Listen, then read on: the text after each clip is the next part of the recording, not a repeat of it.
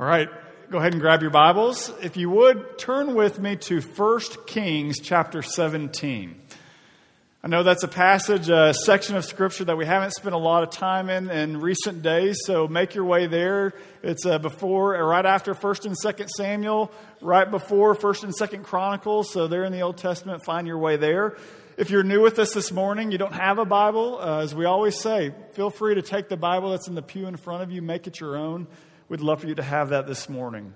Today we are starting a new sermon series where we are going to be looking at the lives of two very interesting Old Testament prophets named Elijah and Elisha. Now, I believe that this summer sermon series is actually really important because whether you realize it or not this morning, we are living in a spiritual/religious climate that is different than almost any period in history. In fact, you'd have to go all the way back to the Roman era to find a spiritual climate like the one we have today. For the last 2,000 years, in essence, where you lived has pretty much determined what faith option you had. So, for instance, for many years, you're in Italy, you're Catholic. You're in Germany, you're Lutheran, and so on. Your options were very limited to maybe one or two faith options. And so the question that was always in front of people up until this present time was simply this: am I going to have faith, or am I going to be a skeptic, or somewhere in between? That was the question. But that's not the question anymore in our culture. Our culture is very different because, like those ancient days, we have numerous religious faiths, many different kinds of gods and things out there for us to worship that are right at our fingertips. The question is no longer, am I going to have faith? The question now is, which faith? It's no longer, do I want to believe in God? No, it's which God? We live in a very important time. You see this in America in many ways. People will talk about how religion is declining in America, but that's actually not very true. Recent poll studies have shown that just 3% of Americans are self-proclaimed atheists. They would say there is no God. So the questions people are asking are not simply, is there a God? But they're asking this question: which God is real? What religion is true? Is there a God truly that is worthy of our worship? Some people, when they think about this, they see all the options and they don't even try. They just say, well, they're all pretty much the same. Perhaps you've heard somebody say that God is like a mountain. If that we just had a bigger perspective, we'd see that all the different religions are like climbers on different sides of the mountain, all going to the same destination. Well, the problem with that line of thinking is that's like a person of one ethnicity looking at a whole group of people from another ethnicity and saying, hey, you guys just all look the same. What does that reveal? That you actually don't know any of them very well. That you haven't spent the time to see the differences that are there. And when it comes to faith, when it comes to gods and religions, the differences are stark. The truth claims are competing. A decision has to be made. What God will I serve? What God is worthy of my worship? And it's that question that makes this study so important of Elijah and Elisha. Because Elijah and Elisha were two men that God raised up in a time period where Israel, where for the first time as a nation, was wrestling with these questions. Which God will we really serve? Now, let me explain that a bit. Let me give you a little bit of context of the book of 1 Kings. You need to remember that from the very beginning, Christianity, the Hebrew people, the Israelites, their faith was based on monotheism, which means that there is a one God. They have a belief that there is only one God. The Scriptures tell us that this one God created all of humanity, and that while He created all of humanity in Genesis chapter 12, He called out a special people unto Himself, starting with Abraham, the people of Israel. He rescued them from Egypt, from their slavery there. He provided for them in the wilderness. He took care of them. He entered into a covenantal relationship with them. He gave them the promised land. And yet from the very beginning, His commandment was clear. You shall serve no other God. I am the Lord, your God. You should not serve other gods. You should not make idols for yourself. And so this was the commandment of Israel.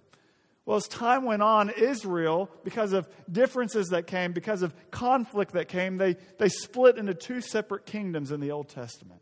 You have the northern kingdom, which is Israel. That's the name Israel. And then you had the southern kingdom, which was the kingdom of Judah. Now, our focus in this study for these next few weeks is primarily going to be on that northern kingdom, Israel. Because what you're going to find is that northern kingdom had a series of very bad, ungodly kings. 19 of them, to be exact, in about a 200-year period. And this culminated with one king that we're going to talk about a lot, and his name was Ahab. He's a king in the 8th century, the very worst of all the kings of Israel. In fact, I just want to read this one description of Ahab. It says this: Ahab did more to provoke the Lord, the God of Israel, to anger than all the kings of Israel who were before him. So this is a really, really bad king. But Ahab, believe it or not, became even worse because he decided to enter into a diplomatic marriage with a non-Israelite princess named Jezebel. She was from the land of Sodom. Jezebel, when she came into the kingdom of Israel, came with an agenda. And so what you see happen in the Old Testament is that when they get married, they begin to cultivate systematically throughout the land of Israel this idea of religious pluralism. Instead of being a monotheistic country where there's one God, the people served one God, they tried to bring more gods into the equation. Jezebel brought with her 450 prophets of a god named as Asherah. She also brought with her 400 prophets of Baal. And so what you have in Israel for the first time, while they had always struggled to know if they should worship any of their neighboring gods from the neighboring countries, for the first time, Israel itself, starting with their key leaders, the king and the queen, were pushing an agenda of worshiping numerous gods. And it's into this mess that God places one person. And we see that in chapter 17, 1 Kings chapter 17, verse 1, when it says this: Now Elijah the Tishbite of Tishbe in Gilead said to Ahab. Now I want to stop there. Because literally out of nowhere, all of a sudden Elijah just comes onto the scene. You could read everything from this point all the way back to the book of Genesis, and nothing is mentioned about Elijah. There's no lead up. There's no background information. You get no semblance of a thought that God's going to do something. But out of nowhere, God raises up this man named Elijah. And this name is significant because the name Elijah means this: the Lord is God. In the midst of all this turmoil, God places one man into the fray to say, I am God. So here's the thing. Now that we live in a culture that is clearly religiously pluralistic, I mean, there's gods all around us. There's things that are craving worship, things that say that we are worthy of worship, different religion, different faiths. How can we, as God's people in this generation, be effective in showing the city of San Francisco that the Christian God is the one true God? How can we show the people of San Francisco that the Christian God is greater and more worthy of worship than everything else that calls out for worship in our culture? I think we as the church have a lot to learn from this man named Elijah. If you're honest, the mere thought of that we would represent God in such a way that the world would know that our God is true, that He is real, it can become overwhelming. But here's what I found to be very encouraging this week. When God wanted to reveal Himself to an entire nation, think about this. When He wanted to reveal His power and His character to an entire generation, He uses one person. One person. And friends, as I've been praying for you, getting ready for this sermon series, I believe that is what God wants to do in the city of San Francisco. He wants to raise up many of you to be Elijahs in your workplace, Elijahs in your families, Elijahs in your neighborhoods, Elijahs in your circle of influence, to show them the power of our living God. So the question becomes this: how did God prepare Elijah for that task? Well, that's what we're going to read about in just a moment. The most pivotal point in Elijah's life does not come in chapter 17. It comes in chapter 18, Mount Carmel, this incredible battle that we're going to look at next week. But God knew that Elijah wasn't ready yet for that battle. So what does he do to prepare Elijah to be ready for that spiritual battle of chapter 18? Let's read the whole passage now. Chapter 17, verse 1. It says, "Now Elijah the Tishbite of Tishbe in Gilead said to Ahab, 'As the Lord, the God of Israel lives, before whom I stand, there shall be neither dew nor rain these years except by my word.'" Now, just for a moment, let me just say this, that from the very beginning, what he's doing here, Elijah's coming to Ahab and to all of unbelieving Israel, and he's saying this, my God is about to show up and he's going to put your gods to shame. Because what you need to know about Baal and Asherah and these other gods is that these gods were supposed to be in control of nature. They were the ones who sent the rain. They were the ones who stopped the rain. And yet, what does Elijah do? He says, my God, by his word alone, is going to keep any rain from falling. This would have ticked off Ahab and Jezebel. This was a culture that depended on crops. So for him to say this, for him to pronounce this word of God would have been a very bad thing. So what does God do? He sends him away. Let's keep reading. Verse 2. "And the word of the Lord came to him," talking about Elijah, "Depart from here and turn eastward and hide yourself by the brook Cherith, which is east of the Jordan. You shall drink from the brook, and I have commanded the ravens to feed you there." So he went and did according to the word of the Lord. He went and lived by the brook Cherith that is east of the Jordan. And the ravens brought him bread and meat in the morning, and bread and meat in the evening, and he drank from the brook. And after a while the brook dried up, because there was no rain in the land. Then the word of the Lord came to him, "Arise, go to Zarephath, which belongs to Sidon, and dwell there. Behold, I have commanded a widow there to feed you." Now, what I want us to focus primarily on this morning is the very odd way in which God worked in Elijah's life to prepare him for what's to come in chapter 18. He tells Elijah, first, I want you to go by a brook and rely on ravens to feed you. If that weren't enough, he says, when that brook runs dry, I want you to go to a foreign country out of Israel, and there's going to be a widow that provides for you. What God calls Elijah to do makes absolutely no sense. Why would he do this? Why would he take Elijah to a place of extreme weakness? Because he's trying to teach Elijah this all-important lesson that is absolutely as vital today for us as it was for him. And that is this. Number one, our God is entirely trustworthy. That when God says he's going to do something, no matter what it is, no matter how crazy, no matter what circumstances surround you, that he will do it.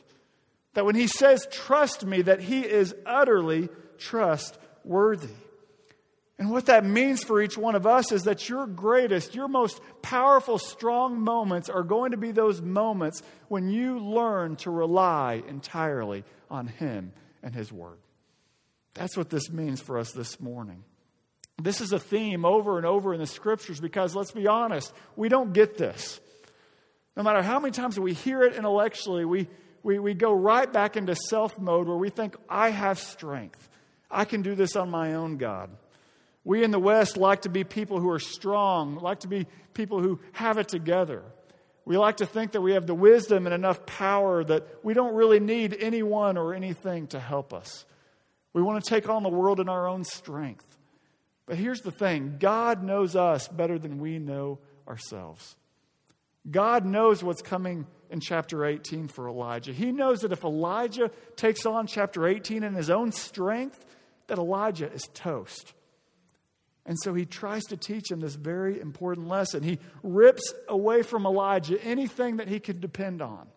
He rips away anything that he could find comfort in so that Elijah would come to this place where he is utterly dependent on God. He takes him to Brook Cherith, where his most basic needs, food and water, would have to come through no effort of his own. I find it interesting that word Cherith, it's a Hebrew word that means this, to cut down. I think that's interesting because this is the place where God says, Elijah, I'm going to cut you down. I'm going to cut down all the strength that you have so that you learn to rely on me. If that were not enough, later in the story, when the brook runs dry, what does God tell Elijah to do?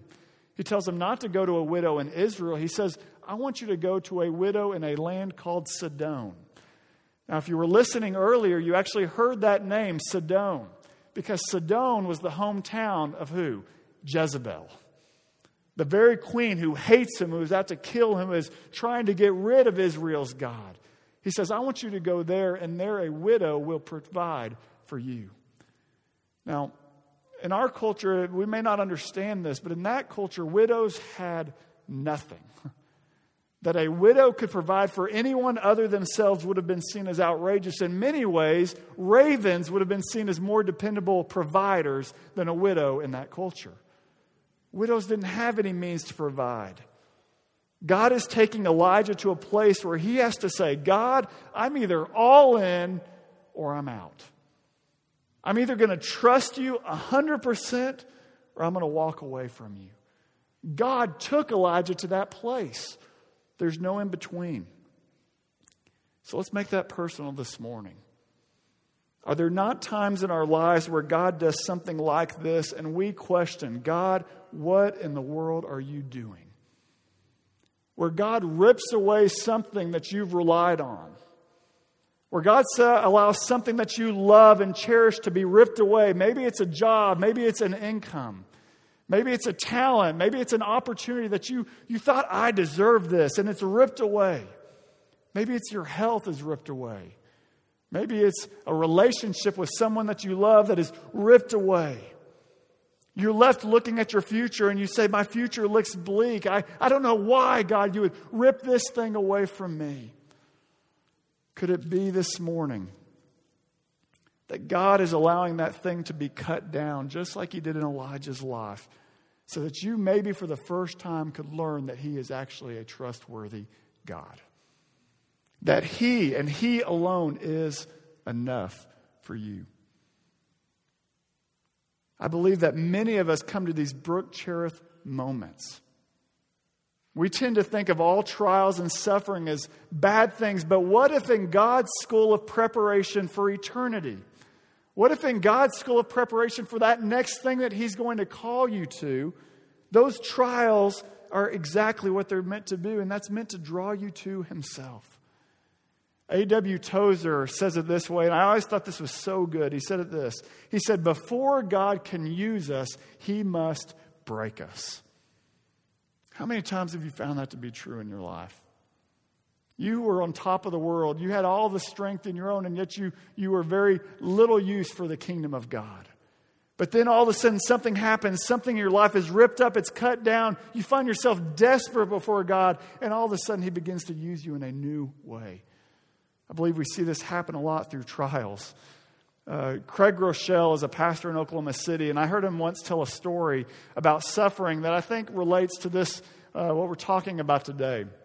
He tells the story of a little bird that was flying south for the winter.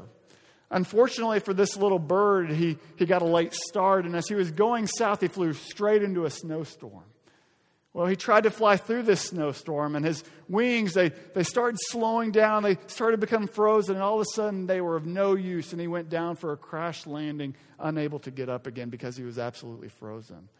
As the bird kind of sat there in the snow, he thought, well, this is it. Until out of nowhere, a cow came along. This cow came and stood, and he got excited that there was someone that could maybe help him, but to his demise, that cow stood over them and all of a sudden dropped a huge load of manure right on him. Okay? Well, this bird at first thinks, well, great, my life has just gone from bad to worse. But then, all of a sudden, he begins to see that manure warmth is all of a sudden defrosting his wings. It's bringing about something good, and so he starts chirping louder and louder in his excitement and in his loud chirping until suddenly a cat hears his chirping and comes and eats the bird. Now, say, what point does this story have? 2 lessons. Number 1, not everyone who drops manure on you is your enemy. Number 2, when you're in manure, sometimes it's helpful to keep your little chirper shut. Okay? You see, there are times where God brings you to your own Brooke Cherith. There are times where God cuts down your own strength, that He allows things to happen in your life that seem like they are totally against you. The question is, how do you handle those moments? That is what will reveal if you actually have faith in God. It is those moments. Do you all of a sudden get your little chirper going, complaining, being angry at God?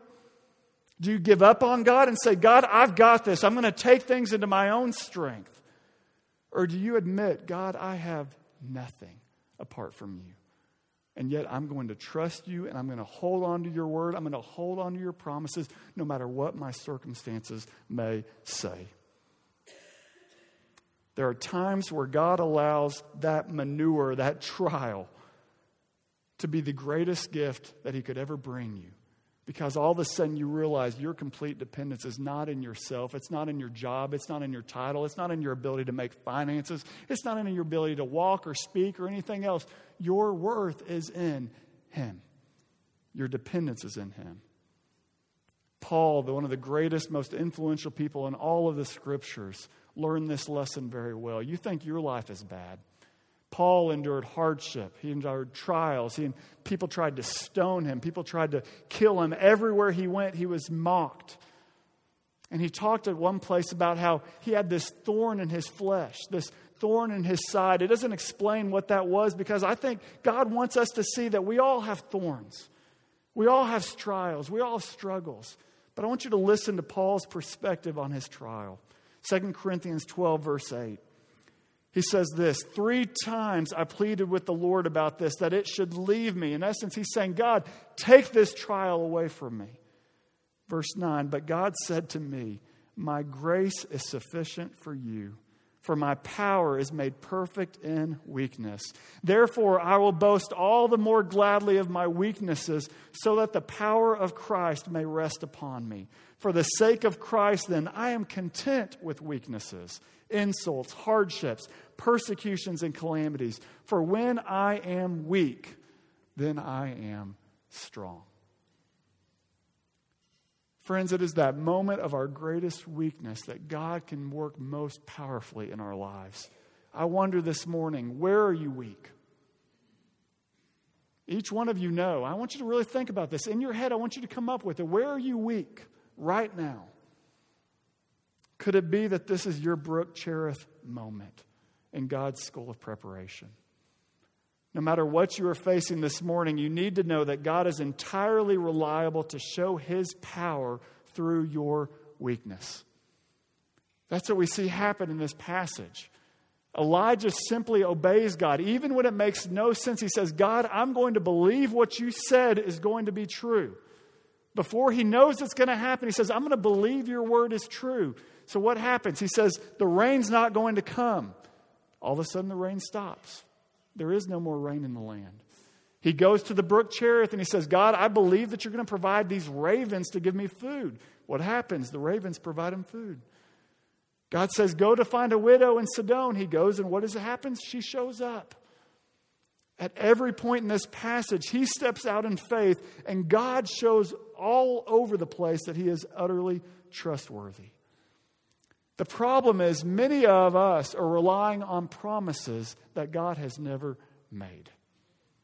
God is always true to His promises, but God never promised you that you would get that promotion. God never promised you that you'd have great health until you're in your 80s. God never promised many things, but friends, you need to know something. He did promise greater things than those. He promises that if we confess and repent of our sins, that He will forgive us, forever removing their guilt and shame. What greater promise could there be than that? He promises that He will never leave us nor forsake us, that His Holy Spirit will come and will indwell us. He promises wisdom and guidance. He promises comfort and strength. He promises peace in the midst of trial. He promises help to overcome temptation.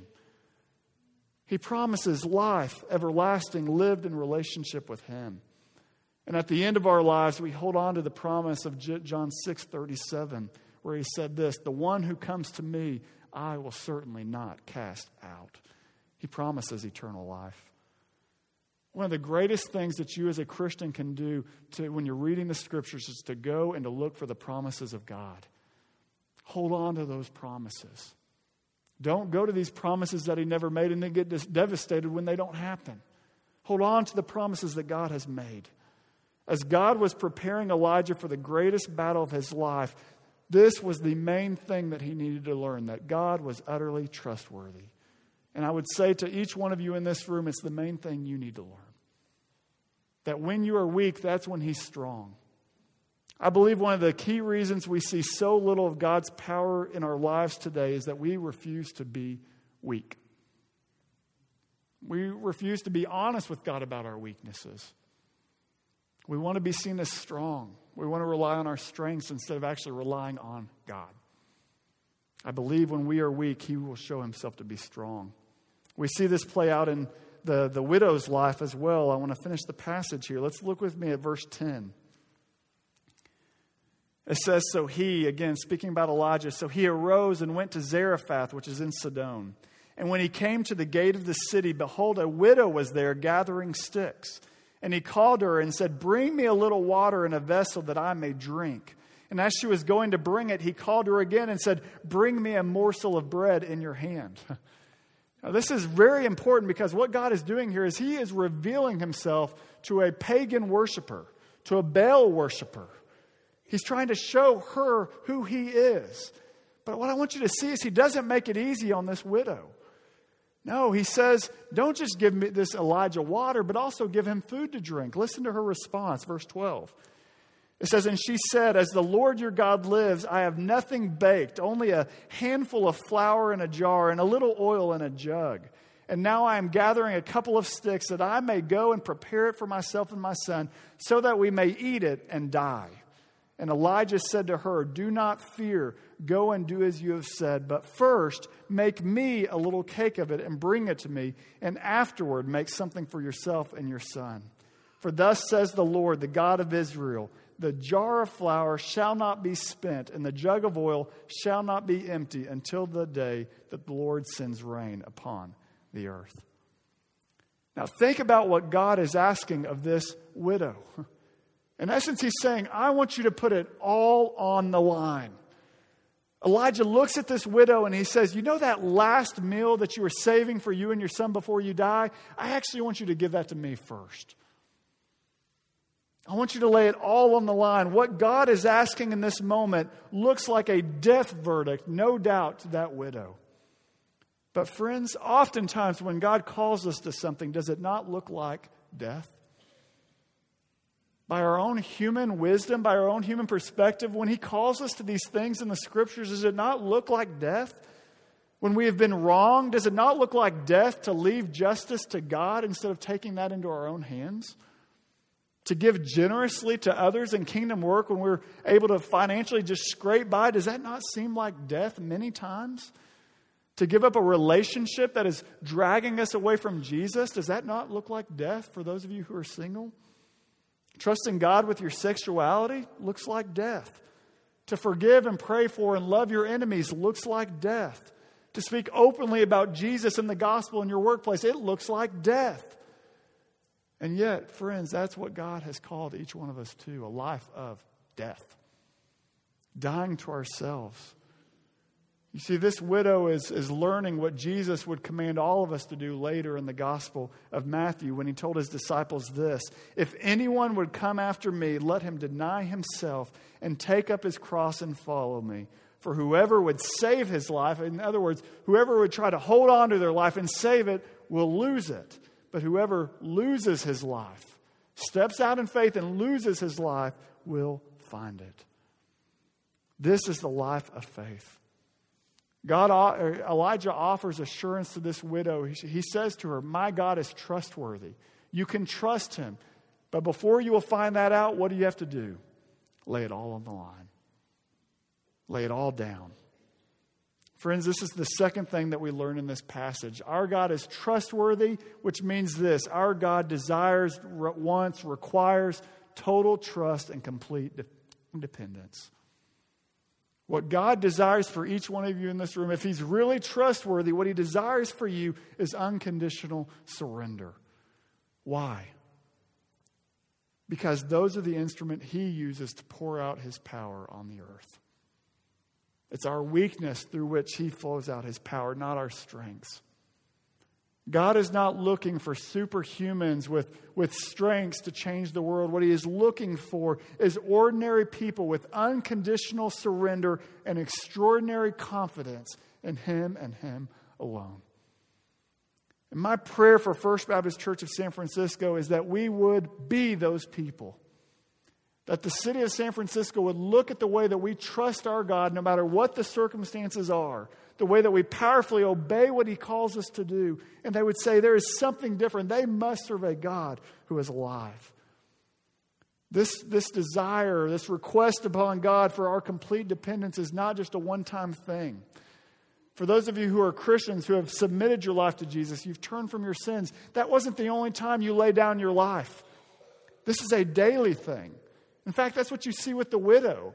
When this widow is called to be obedient, she's not given a 25-pound bag of flour and oil, right?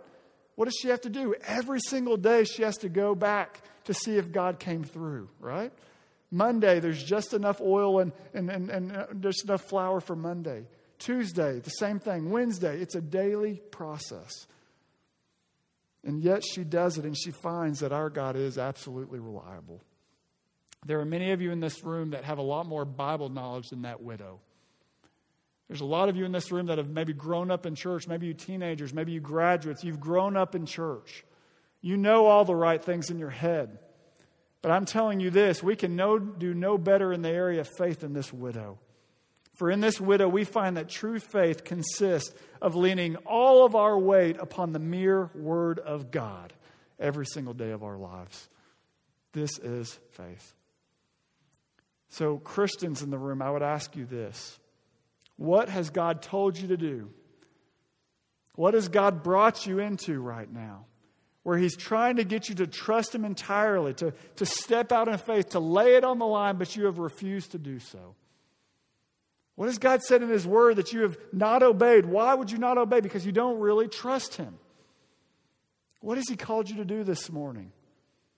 So many of you, I would imagine, come into this room saying, I lack so little of God's power in my life. And yet there you are behind your back holding on to that one piece where you've said, God, I don't really trust you with this. This is mine. I got this. If you think that God will take you to that next step in your faith to grow you into that next step while you hold on to that thing God's called you to, you can think again. Elijah would have never been ready for Mount Carmel had he not first been obedient at Brook Cherith. The same will be true of you and your faith. Christian, what are you holding back? If you're in this room and you're not a Christian, I would just ask that you consider the kind of God that Scripture is revealing this morning. He is a God who does not help the strong, but does what? He is a God who helps the weak. Do you see that this is different? This is a different God than any other kind of religion. Every other religion says this: those who are morally strong will be rewarded with heaven. Those who accomplish and achieve are rewarded with success. But the Christian God is a God who says this: blessed are the poor in spirit. Why? Because the poor in spirit depend on me. Theirs is the kingdom of heaven. The Christian God is a God who became weak on our behalf. He came and He lived among us and He took the death that we deserve for our sin on the cross. He became weak for us so that we could have eternal relationship with Him. And so we as Christians do not enter heaven because we're righteous, because we have this moral bank account that's so full. No. We enter heaven when we realize we have nothing to offer you, God. We are morally corrupt. And we need what you and you alone can provide. Your gift of salvation through Jesus' death, burial, and resurrection. If you've ever doubted the trustworthiness of Christ, I would just encourage you, dear friend, go and study the cross.